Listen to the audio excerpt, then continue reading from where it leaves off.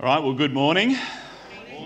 If you have legs that allow you to stand, I know we've been standing when singing and all those sorts of things, but let's stand up to read God's word together. What I'd love for you to do is read along with me. I'm going to read from the English Standard Version this morning, and we're going to read Psalm 148 together. We have just been doing a series through the Psalms of Praise, and I thought this would be a good bridge between what we have been doing and what we're about to launch into with our Behold series. Psalm 148.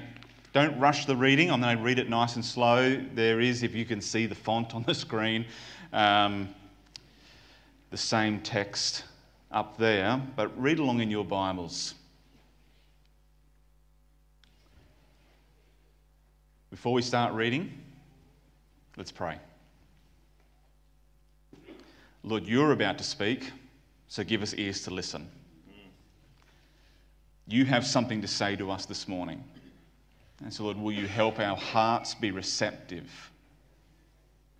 and give us eyes to behold your glory. Amen. Take note of the exclamation marks in this psalm if they're in your Bible. Praise the Lord. Praise the Lord from the heavens. Praise him in the heights. Praise him, all his angels. Praise him, all his hosts. Praise him, sun and moon. Praise him, all you shining stars. Praise him, you highest heavens, and you waters above the heavens. Let them praise the name of the Lord. For he commanded, and they were created. And he established them forever and ever. He gave a decree, and it shall not pass away. Praise the Lord from the earth, you great sea creatures and all deeps, fire and hail, snow and mist, stormy wind fulfilling his word, mountains and all hills, fruit trees and all cedars, beasts and all livestock, creeping things and flying birds, kings of the earth and all peoples, princes and all rulers of the earth, young men and maidens together, old men and children. Let them praise the name of the Lord. For his name alone is exalted. His majesty is above earth and heaven. He has raised up a horn for his people. Praise for all his saints. For the people of Israel who are near to him. Praise the Lord. Amen? Amen. All right, take a seat. I want you to notice just three things. This is not going to be all about Psalm 148, but I want you to notice three things which dominate this psalm. One is, praise the Lord, right? Praise the Lord. But I want you to notice that praise here is not a suggestion. Praise the Lord is commanded. Praise the Lord is commanded. In one sense, we think of praise being an invitation. But this psalm tells us, no, we're actually commanded to praise the Lord. Why? Well, that's the second thing I want you to note. In this psalm, praise is deserved. We praise because we're commanded, but we also praise because praise is deserved of God. All the way towards the end of that psalm, let them praise the name of the Lord. Why? For his name is exalted. His name is exalted. His name is high. His name is lifted up. His name is in the spotlight. His praise is deserved. And the last thing I want you to notice about this psalm, Psalm 148, is that praise is relational. Praise is relational. Verse 14, he has raised up a horn for his people. A horn is a symbol often in the Old Testament of victory. And you might think of the situation in an old movie maybe where there's been a great battle and the end of the battle is getting close. It's tense. Who's going to win? And then the victorious army finally overcomes their enemy and someone lifts up a horn and they blast this horn and the people celebrate. It's a symbol of victory and often salvation. And it says, He has raised up a horn for His people. Praise for all His saints. Praise is relational. We might think that because praise is commanded of God, that it's just something that we have to do. Well, we're here, we might as well praise, because that's what God wants us to do. Well, it's more than that type of command because it's also deserved. We don't just do it because we have to, we do it because He deserves it. But not only does He deserve it, we praise because He's our Father. And we are His children. Praise is relational. The series that we're about to launch into is called Behold. It's based on a book. I had enough foresight to pick up the book off my bookcase at home this morning and bring it with me to church. That's where my foresight ended. I failed to pick up the book from underneath my chair when I walked up here and bring it up on stage. That's all right. It doesn't really matter. Thanks, Jeff, but that's fine. The book is called Behold. It's meant to help us fix our eyes on God and see Him for who He truly is so that we might do what Psalm 148 commands us to do. To live a life of praise, beholding the one that is deserving of praise, who we are in relationship with so that we can praise. And so I hope that you will join with us definitely every Sunday as we move through this series over the next 11 weeks. But I would really encourage you to join with a small group of people midweek who are also going to be reading this book. I know lots of our core groups that exist already are doing this, and they've started, they've looked at the introduction, or they've read that together, and in the coming weeks they will begin looking at the various chapters and texts as we go through it. If that's something that you would like to do and you aren't yet part of a core group, can you please come and see either myself or Tim, and we can help connect you with an existing core group. I also heard this morning that there is a new core group launching on a Friday. They're going to meet over lunch here. And it's going to run at least just for this series, and maybe beyond that, if you want to keep meeting together and that's something that you'd love to do, you can work that out, all right? But I think that's going to be happening. If you would like to join that group and you have availability Fridays at lunchtime, come and see Tim. Tim will help set you up with a few more details. All right. Psalm 148, I mean, it's just full of exclamation points. You know, praise the Lord. Hills, mountains, old men, young children, young adults, fish. It doesn't seem to matter. There's no one off that list, right? When you read Psalm 148, everyone. Would have been a very short psalm if he just said, hey everyone, praise the Lord. I love the fact that he spells it out for us. We usually are people who need things spelled out for us. But what are we missing? What are we missing? Because the psalm, like Psalm 148, is filled with an extolling sort of language of just, praise the Lord, praise the Lord. I love the fact that as I looked around the room when we were singing, I didn't choose songs. I didn't have any point in conversation around what songs we're going to sing this morning, but we just sang a song. Great are you, Lord. Praise Him, right? My bones are going to praise Him. And I could see people in a sense of their posture even of just wanting to worship and pour out. And that's what we should be like. But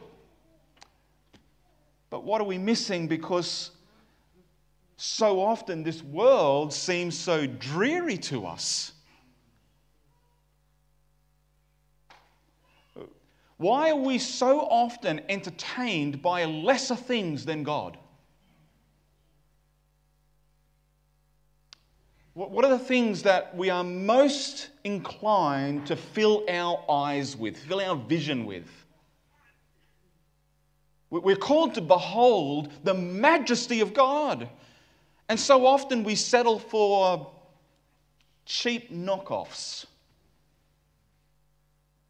One of my favourite quotes by one of my favourite authors who now, well, he's not dead. He's more alive than we are, but he's not on this planet anymore. C.S. Lewis wrote this in a book called The Weight of Glory and Other Addresses. It's a combination of things that he spoke about. Here's a quote from C.S. Lewis, which I love.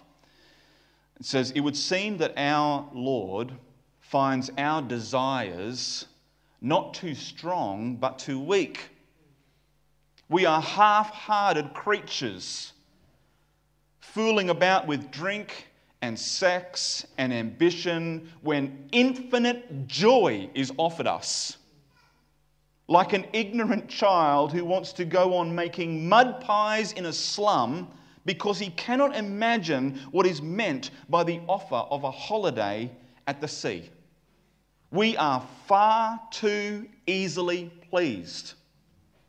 I think he nailed it, right? We're missing something when we walk through this life and we have the majesty on high before us. And we so often fail to see him, to behold him really for who he truly is. We have a failure to behold well in our life. And that's what this series is going to help us do. That we might go on a journey of learning together. What does it mean for us to live our lives beholding the glory of God, so that we might live a life of Psalm 148, filled with exclamation points. Behold, behold, look at the glory, right? But what is beholding? What is beholding? Well, like all good things, we start with an Oxford Dictionary definition. It's pretty underwhelming. The Oxford Dictionary defines behold, the word behold, as to look or see someone or something. Whatever, all right? What's beholding mean? It means you look at something or see someone, all right? It's pretty broad, isn't it, really? But if we go a bit deeper, if we dig a little bit deeper into that word, the modern word behold, let's do a little survey. Who thinks, not talking about this upcoming teaching series or in your small group this week, leave that out of the equation, who thinks that in the last week, in normal conversation, you might have used the word behold? Anyone? Someone did. Very good. Very good. I don't remember the last time that I walked into the room and said, "Behold your beds, children." You know. Or I got home from work and said, "Dear wife, behold, your husband has a home." I don't remember that. We don't tend to use the word behold much in modern language, in Australia at least. Maybe the same ways it would have used even 100 years ago or 80 years ago. But if we go back even further with that word behold, it's really an adaptation of an old English word called behelden, which we use even less, right? Hence it's called Old English. But behelden means to hold, to have, to occupy, to possess, to consider. And so behold gives us the idea, that concept helps us to understand maybe why this word is used in our English translations to specify something special about the way we look at something. It's not just looking, it's the way we look. It's not just seeing, it's the way we see. It's to see so that we can occupy, so that it possesses something in us, that it captures something about our attention. So in the English language, there are a bunch of words that can be used instead of behold. If we want to get tricky, we can say they are synonyms. Some people are now thinking about English high school class and starting to twitch a little bit. It's just one word that you can use in the place of another. And you might have noticed that if you've already started in your small groups, your core groups, looking at this series and looking at some of the passages where behold is used, depending on the translation that you read from, you might not have found the word behold. Right? If you use the New King James or the Old King James or the ESV, then more than likely you would have seen the word behold. Or if you use the Christian Standard Bible, like I often do, it will use the word see. But you will start to find that in different English translations, different words are used. So here are some other words that give us, I think, a bigger idea of this idea of behold, beholding. All right? And these are words that you might use more normally in your conversations with people. Words like catch. Hey, catch this. Have you ever said that? Yeah? Or consider. Hey, consider this. Or contemplate. Or discern. Distinguish. Observe. Perceive. Watch. Witness. Right? They're all words that you can use to help round out this idea of beholding. They're ideas that together help us to sort of grasp what does it mean when we're called to behold the majesty of God. It's looking at Him in a way that captures your attention. That He might occupy some space in your thinking and in your life, not just a casual glance. So over the coming 11 weeks or so, we're going to focus in on one particular verse that uses that concept that modern translators of the Bible, whether that's in the Hebrew of the Old Testament or the Greek of the New Testament, modern English translators have looked at the idea of that original language and have said, you know what, the word behold or something similar is a good English word for us to be able to try and capture that idea that we need to really focus in on what is about to be said. There are actually hundreds of other places. We're going to choose 11. But there are 100 other places, hundreds of them in the Bible that use this same idea. So I'm going to give you just a few, 3 of them this morning, just 3 that we're not going to be looking at in our main series, but just to draw your attention to them. And all the rest in the series are going to be from the New Testament. So today I'm going to do 3 from the Old. All right? So the things that we're going to look at initially, 3 ways that we can behold, and here are the 3, I'll give them to you up front. We can behold so that we can see clearly. We can behold so that we can see distinctly. And we behold to see a vision. All right, they're the 3 that we're going to focus in on this morning as a way of just whetting our appetite to what we're going to be looking at in this next series. All right, so let's go back to the first one. 3 ways to behold. The first is to see clearly. Psalm 119, verse 37. Why don't you grab it in your Bibles? Psalm 119, verse 37. And we're going to look at to see clearly. I'll give you a moment to find it.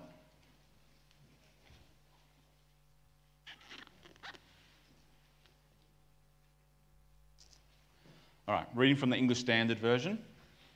You're going to notice that it doesn't use the word behold here in the English translation of it, but I want you to look for the concept of beholding.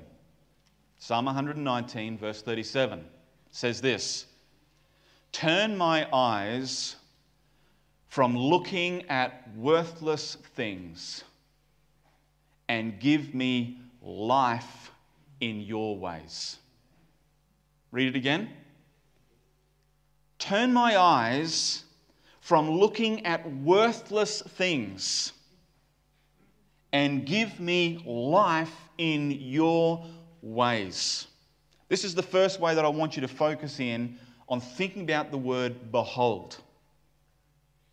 How do we behold God? Well, one of the reasons why we want to behold God well is we want to see clearly. We want to see Him clearly. We want to see our own life clearly. We want to see this world clearly. And we do that best as we behold the majesty of God, the glory of God, the praiseworthy nature of God. And here the psalmist cries out to God in almost a cry of desperation. Why? Because I think he knows his own eyes. Do you know your own eyes? The way that your eyes are so often, and my eyes, so often distracted by worthless things. And so here this cry of desperation from the psalmist comes up to God. Please God, turn my eyes away from worthless things. That's not what I want to fill my vision with. It's not what I want to fill my eyes with. It's not how I want to see this world. You don't need me to tell you that there are worthless things to watch in this world. I'm not just talking about the latest Netflix show that everyone's binging on either. There are just worthless things to fill your vision with, to fill your eyes with. And so the cry comes out, turn my eyes from looking at worthless things. But that's not just the end of the request, right? Lord, don't help me not to look at that. But the psalmist then says, but give me life in your ways. Right? So it's not just, I don't want to look at that. It's, what do I want to look at? What do I want to see clearly in this world? What do I want to fill my vision with? Someone says, I want life. I want life. Is that what you're wanting? Right? Is that what you want? Is there sort of this deep yearning in your heart to sort of say, I want to know what real, full life looks like? Isn't that so often the underlying drive for what we turn to worthless things for in the first place? I feel like I'm missing something in my life. I feel like I'm missing out on something in my life. I feel like I need something to enhance this life. And so my eyes start roaming for things that might fulfill that, and all of a sudden I find worthless things to dwell on. Can I encourage you, if you're longing to see a life fulfilled in the way of the Lord, in the ways of God, then make this prayer from Psalm 119 your prayer. That we would daily, moment by moment, be people who echo the same cry of the psalmist. Oh Lord, please turn my eyes from worthless things and give me a vision of your ways. Let me see your ways as satisfying. Give me life in your ways. What a great prayer. That's a way that we can behold the glory of God. Keep that in the back of your mind over the next 11 weeks as we spend a lot of time in the New Testament being asked to behold.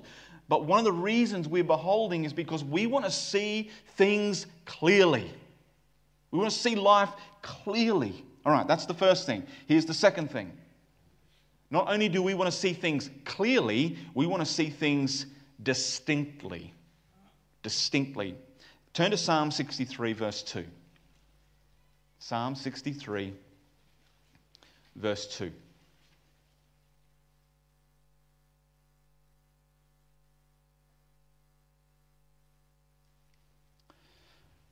All right, it says this. So I have looked upon you in the sanctuary.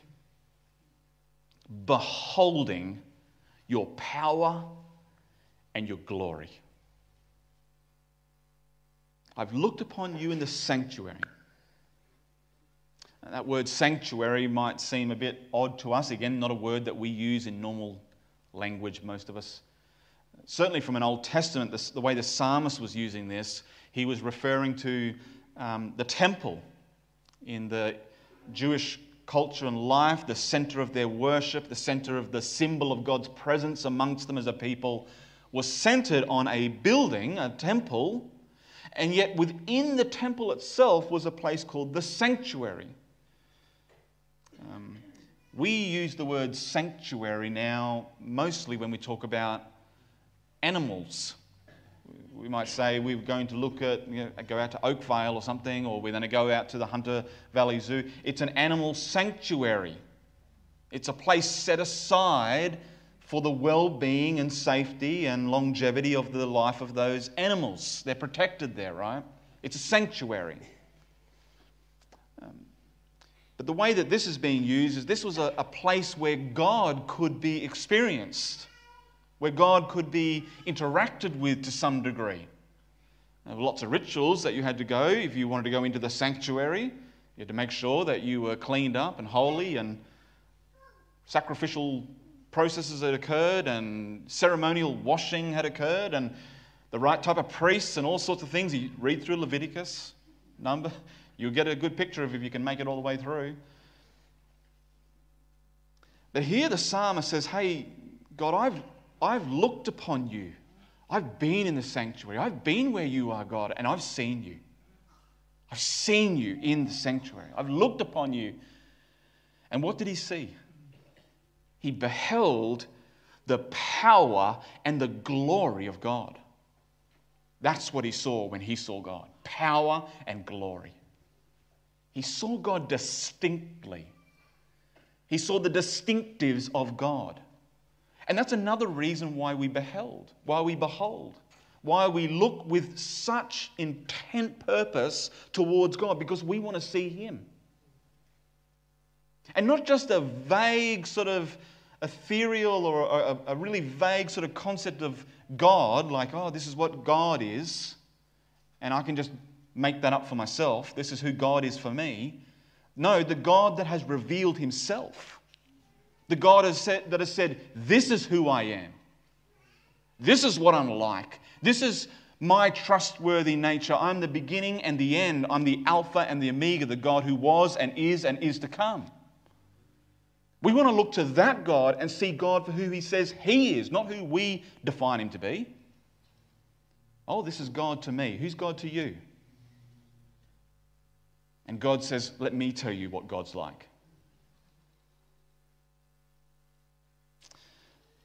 We look to Jesus because Jesus was able to tell his disciples, hey, if you want to see the Father, look at me.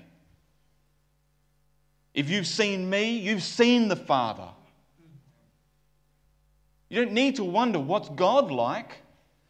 Behold Jesus, right? Look to Jesus, the author, perfecter of our faith. Beginning of Hebrews, chapter 1, we won't turn to it necessarily, but the beginning of the book of Hebrews starts by saying, hey, listen, God's revealed himself to us in many different ways over the years. Prophets that have come and priests. There's been images and symbols, but in these days, he's revealed himself to us through his Son. So we want to see and behold God clearly by looking to him and not all the other things that are on offer in this world. But we want to see him distinctly. We want to see him for who he is. We want to look to Jesus. We want to see his power. We want to see his glory. We want to see all the things that make up God. And that's what we want to fill our vision with. So that's to see clearly, to see distinctly, and now the third one. We want to behold in this series and beyond. We want to make beholding a part of our everyday lives because we want to see a vision. We want to see a vision. Psalm 17, verse 15. Have a look at that one. Psalm 17, verse 15.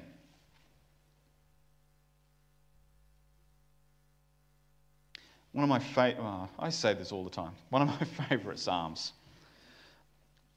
But this verse in particular I love. As for me, the psalmist says, as for me, I shall behold your face in righteousness. When I awake, I shall be satisfied with your likeness.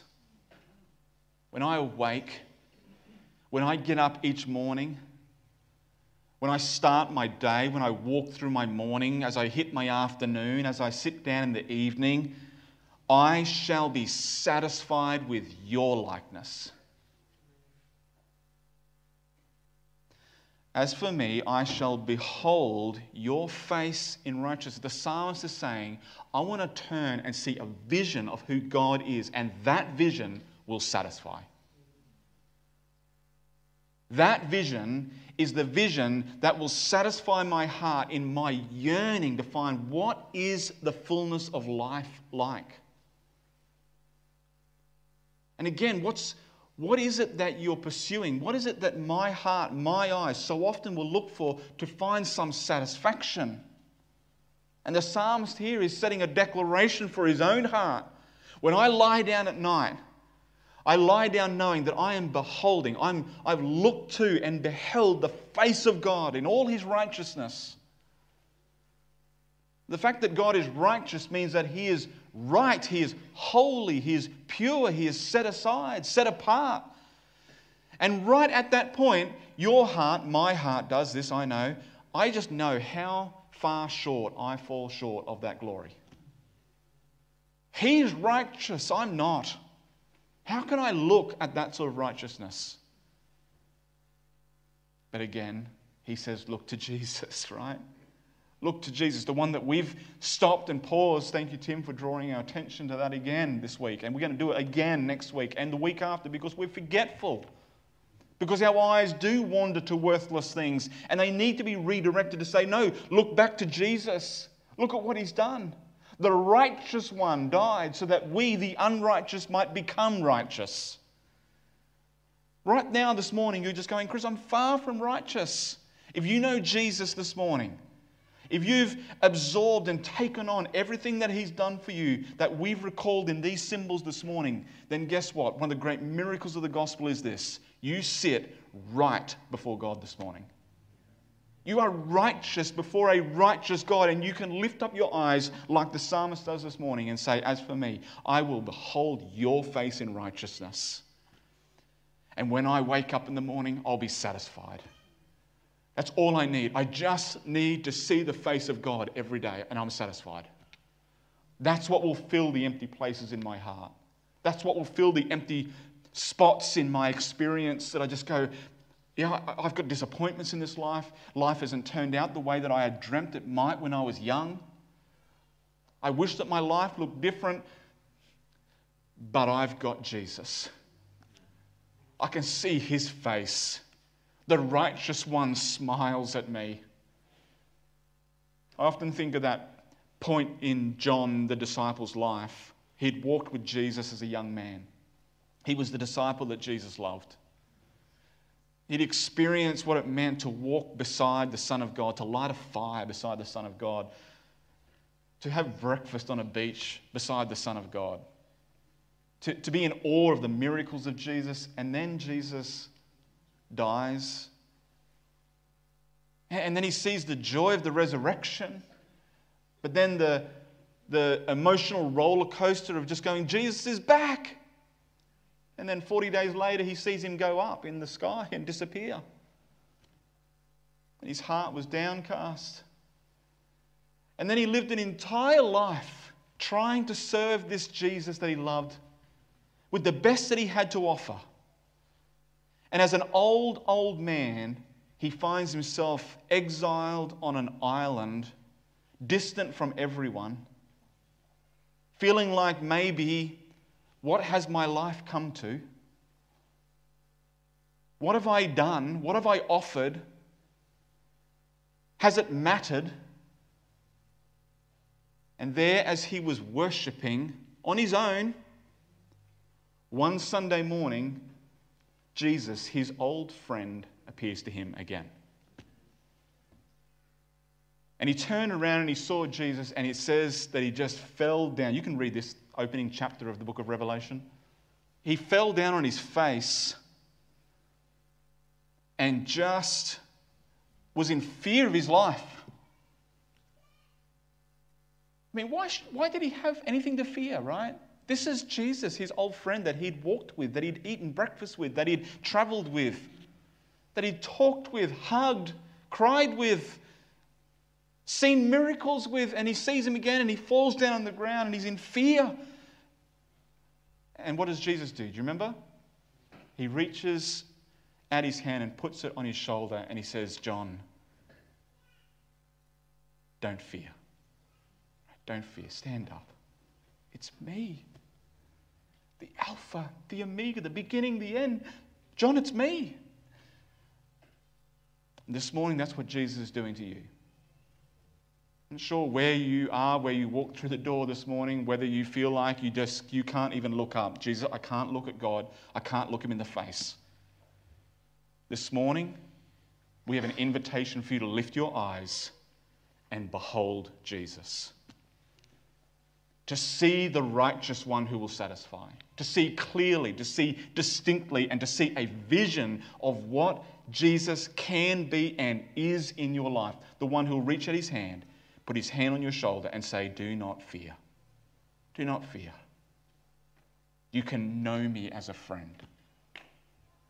And so I'm inviting you for the next 11 weeks to come with us as a church on a journey to behold Jesus, to behold the King. And that we might, week by week, take out Psalm 148. You might do it in your quiet time. You might do it in your core group. You might do it in your reading as you head off to bed or when you wake in the morning. And be reminded, this is the way we behold. Praise the Lord. Praise him, you mountains. Praise him, you trees. Praise him, animals and fish and beasts and old men and old women and young men and young women. Praise him with instruments. Praise him with harps and clashing cymbals. We can keep going to the other psalms. Or praise him in quiet walks or with a gentle conversation. But praise him because we've seen him. We've seen him. And not just in a casual way, we've beheld him. We've been captured by who he is. We've seen him clearly, we've seen him distinctly, and we've been filled with a vision of who Jesus is. So please, join us for this journey. Join a small group. If you're a part of a small group and you like going every third week, go every week. All right? Change the rest of your week so that you can be there and say, I want to behold God with my brothers and sisters. All right. There's more to be said, but we'll take 11 weeks to say it. Let's pray. Lord, we thank you. Thank you that you are a God worth beholding. A great God, a glorious God. A majestic God, a powerful God, a righteous King. And you've invited us, you've commanded us to praise you, to see you for who you truly are. And so, Lord, we ask to give us eyes to see it, and a heart to receive it, a mouth to speak the praise. But for the worthless things that we've turned our eyes to, even in this last week, Lord, we join the psalmist. We cry out to you in desperation. Lord, turn our eyes from worthless things. Fill our hearts with a vision of your ways.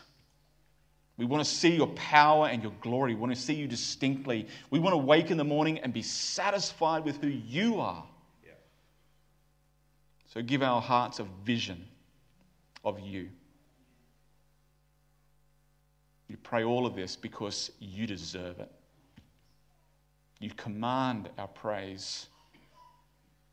That you are our Father. We are your children. You are in relationship with you, and we want to say you are a good, good God to us. So we thank you in the name of Jesus. Amen. There is going to be a time, I think, of reflection now. It doesn't have to be about just what was said. It could have been a psalm. Maybe it's something that you've been reading already in the book, or in the scriptures, the book that matters most. I know I've heard one person this morning already share with me something that they were reading this morning or during the week, and they've been encouraged by it. I encourage you, if that's been you, step up to this microphone. Stand nice and close to the microphone. All right? Kiss the microphone. Don't spit on it. Don't tap it. All right? Get really close to it, because we want to hear what it is that God has been encouraging your heart with, and we want to be able to, at the end of it, say amen. Amen. All right? So we're going to have a little while just to do that. Reuben whispered to me 3 times. 3 times before I got off the stage. Once before the service, twice up here. Chris, 10:45. Make sure you finish at 10:45, all right? So I've got time in the bank that I'll withdraw on another occasion. Thank you.